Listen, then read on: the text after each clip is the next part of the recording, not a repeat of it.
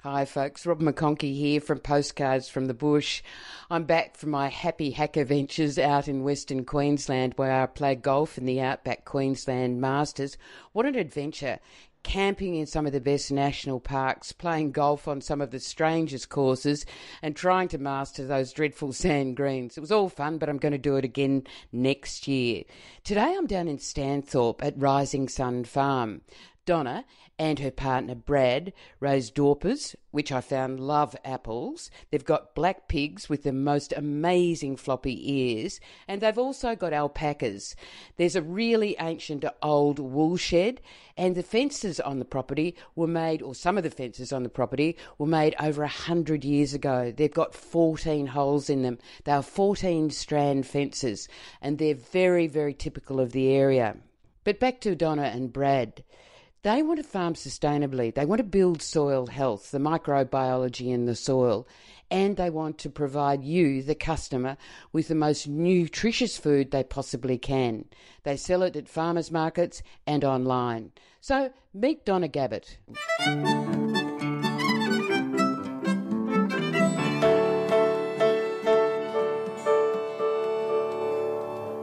Well, we're 30 kilometres southwest of Stanthorpe, so it's a real seasonal farm. We get 4 seasons. Winters are really quite cold. It's the coldest place in Stanthorpe. We've got 1,275 acres. 350 of those are under an environmental stewardship programme.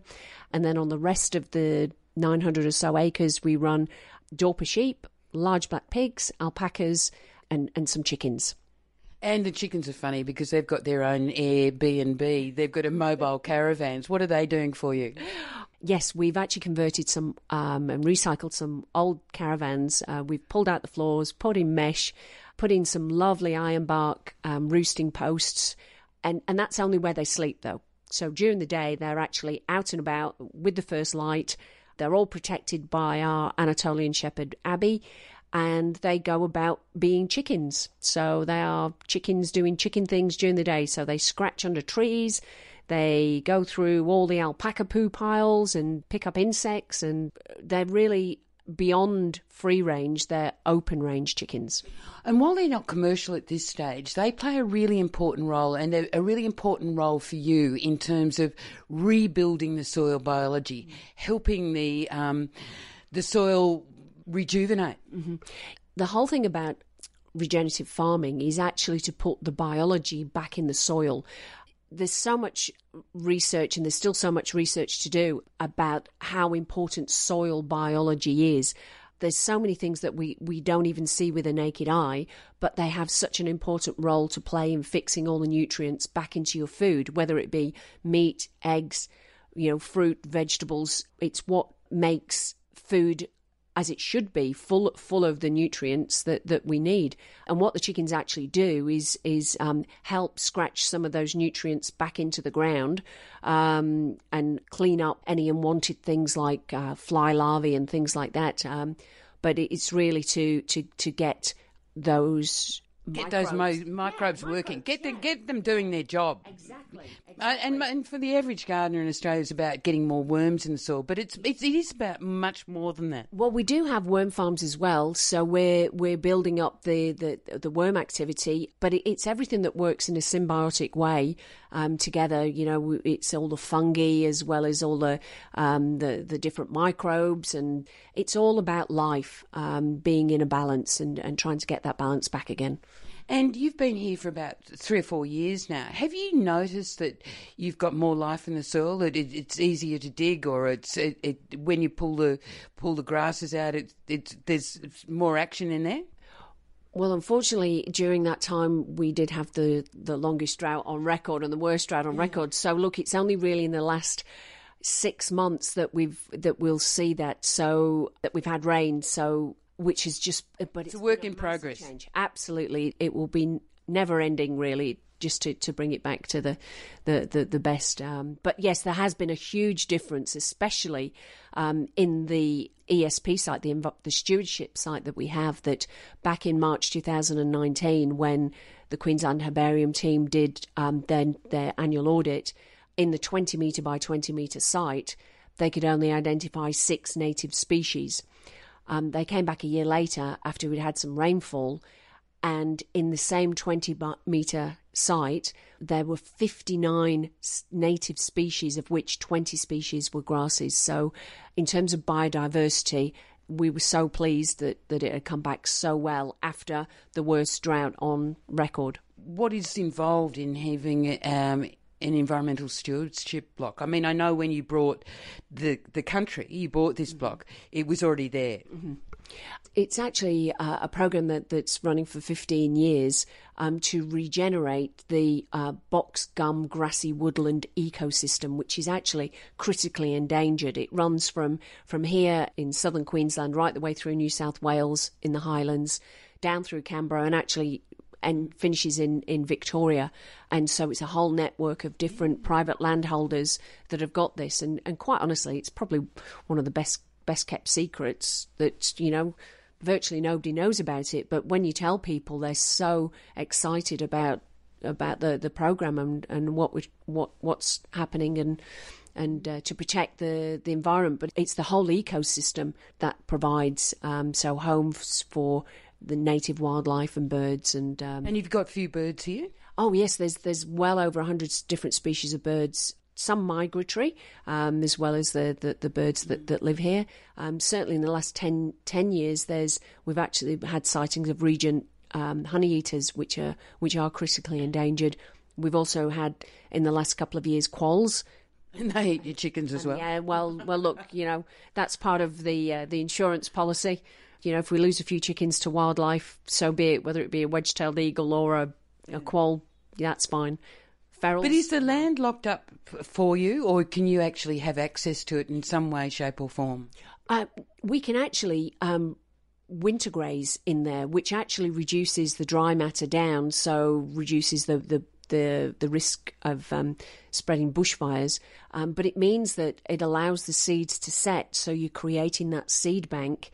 The grazing animals add in a layer of fertility, but don't over-fertilise the native landscape. So it actually means that we can still, use it as part of our farming grazing program. We can't fell trees, not that we would want to, but and we have to leave, things like stones and fallen trees, as we leave that as habitats. But that's part of what we want to do in the bigger picture anyway. What do you really want to do? Well, we want to really return the farm and farm in harmony with nature. We're going to put in corridors from the environmental stewardship block at the back, which is a block of, it's not contiguous, it's actually a contained big block. But by putting the corridors in, it means that the wildlife can move through the property in a way that's undisturbed.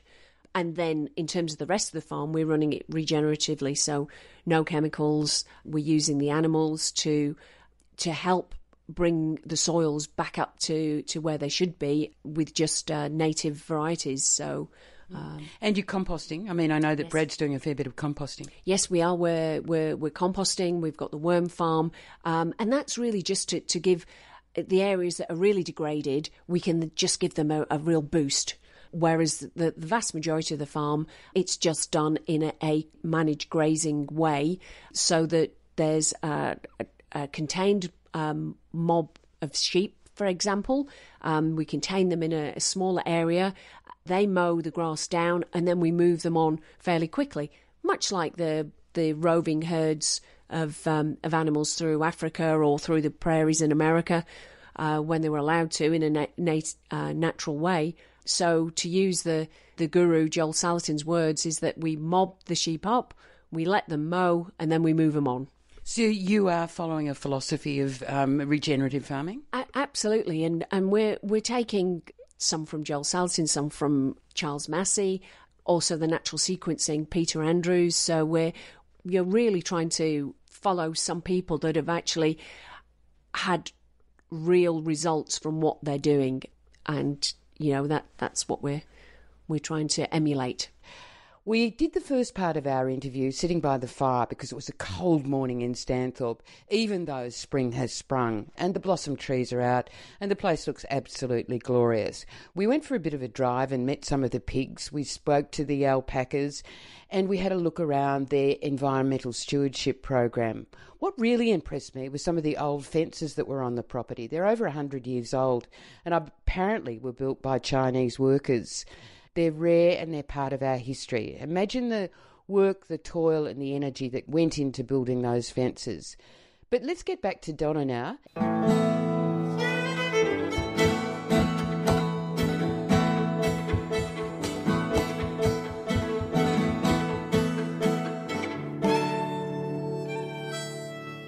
Your unique approach is that every sheep's got a name.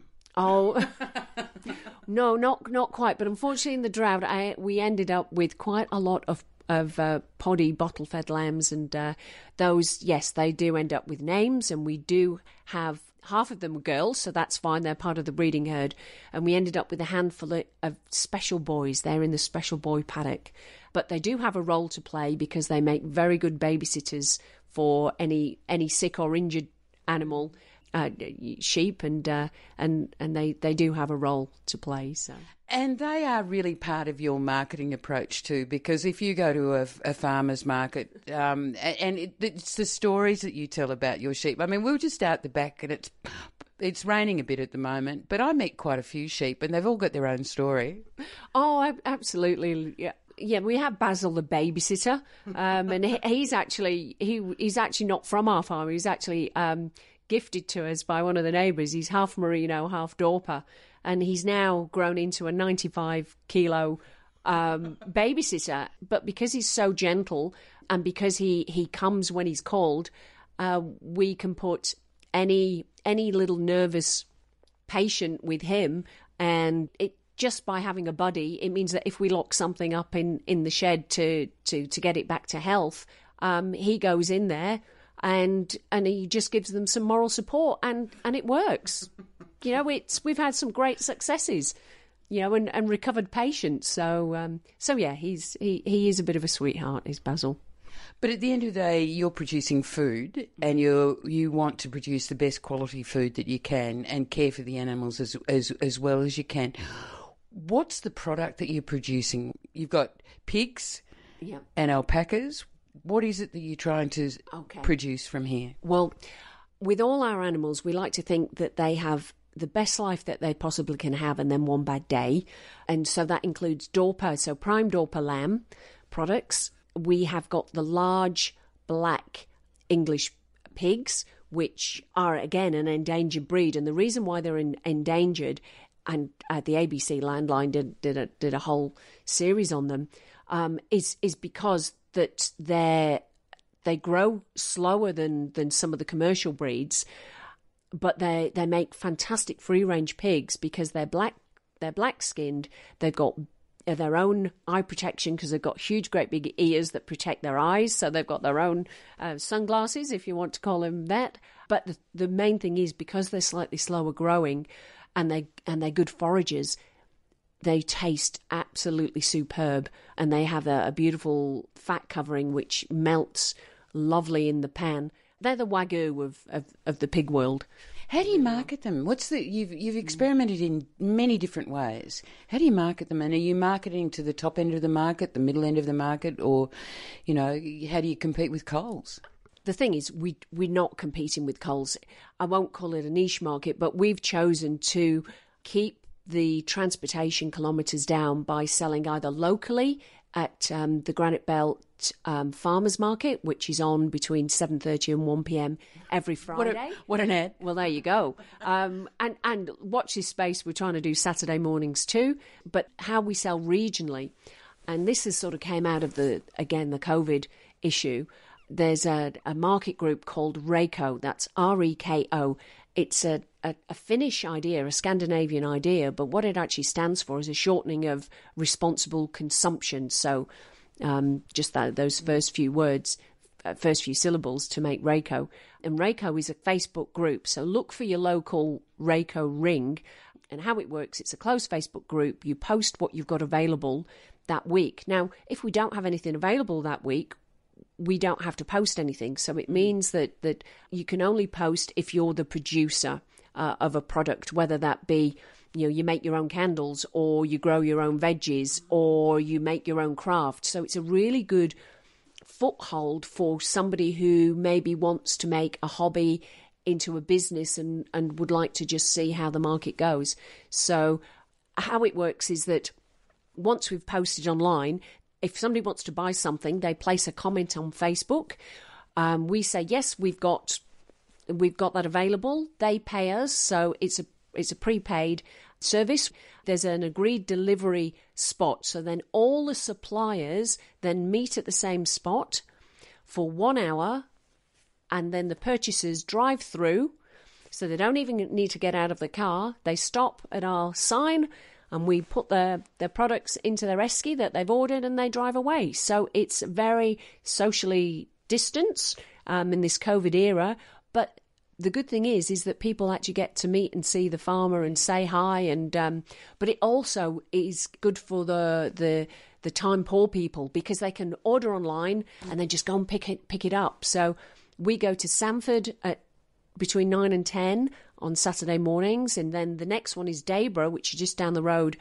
So we do it on the same day between 11 and 12, and then North Lakes, I believe, is between 1 and 2. Are there many of these Rayco groups around? I believe in the Moreton Bay area there's approximately half a dozen, about 6, but it's spreading. It's a groundswell, and it really is been an absolute godsend. Jackie, who researched it and set it up in the first place, she had microgreens that she was supplying to restaurants in Brisbane. Well, of course, when COVID hit, that business went. She's been a really good mentor to help market our products, and that's what we want to do. We want to market our products directly to the end consumer. There's a transparency. They know where the food's come from, and we know who's eating it. And you were saying you wanted to sell it for a fair and reasonable price. Absolutely. We're of course there's an expense into raising free range animals. They're outdoors. As we said, we encourage wildlife, so we know we've lost piglets to wedge-tailed eagles and things like that. We're looking to do it at the fairest price that we possibly can be, but we still have to make a living out of it. Is it working? Is it good for you? We're making a small margin on top of if we just put all our animals on a truck and sent them to market. There is a small margin, and it's early days. We're trying to we've only been doing this since October last year, so we're. And so you're selling lamb and pork. We're selling lamb and pork products. We have been raising the chickens to see if that would be a viable business. So at the minute we've been experimenting with our caravans, and they've been doing the sanitisation of the paddocks for us, but we would like to get a licence and sell eggs as well. So there'll be open range pastured eggs. And what about the alpacas?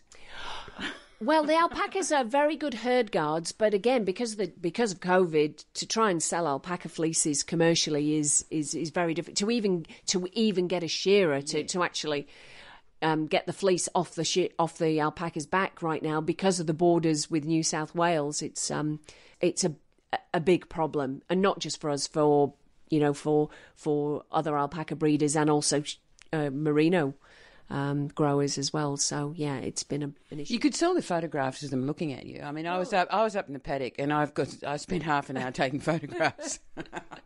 Oh, look, they make very good, and we call them paddock ornaments, but they actually provide they're superb at protecting your sheep or goats as herd guards. They're really very attentive. And when you can bear to part with the Dorpers, is there demand for their meat? Absolutely. Look, Dorper they're bred and grown for their prime lamb, because our sheep are raised on native grasses and pasture and forbs, and the meat is very sweet. It's only if required that we supplement their food. We put salt licks out, so that's organically approved salt licks.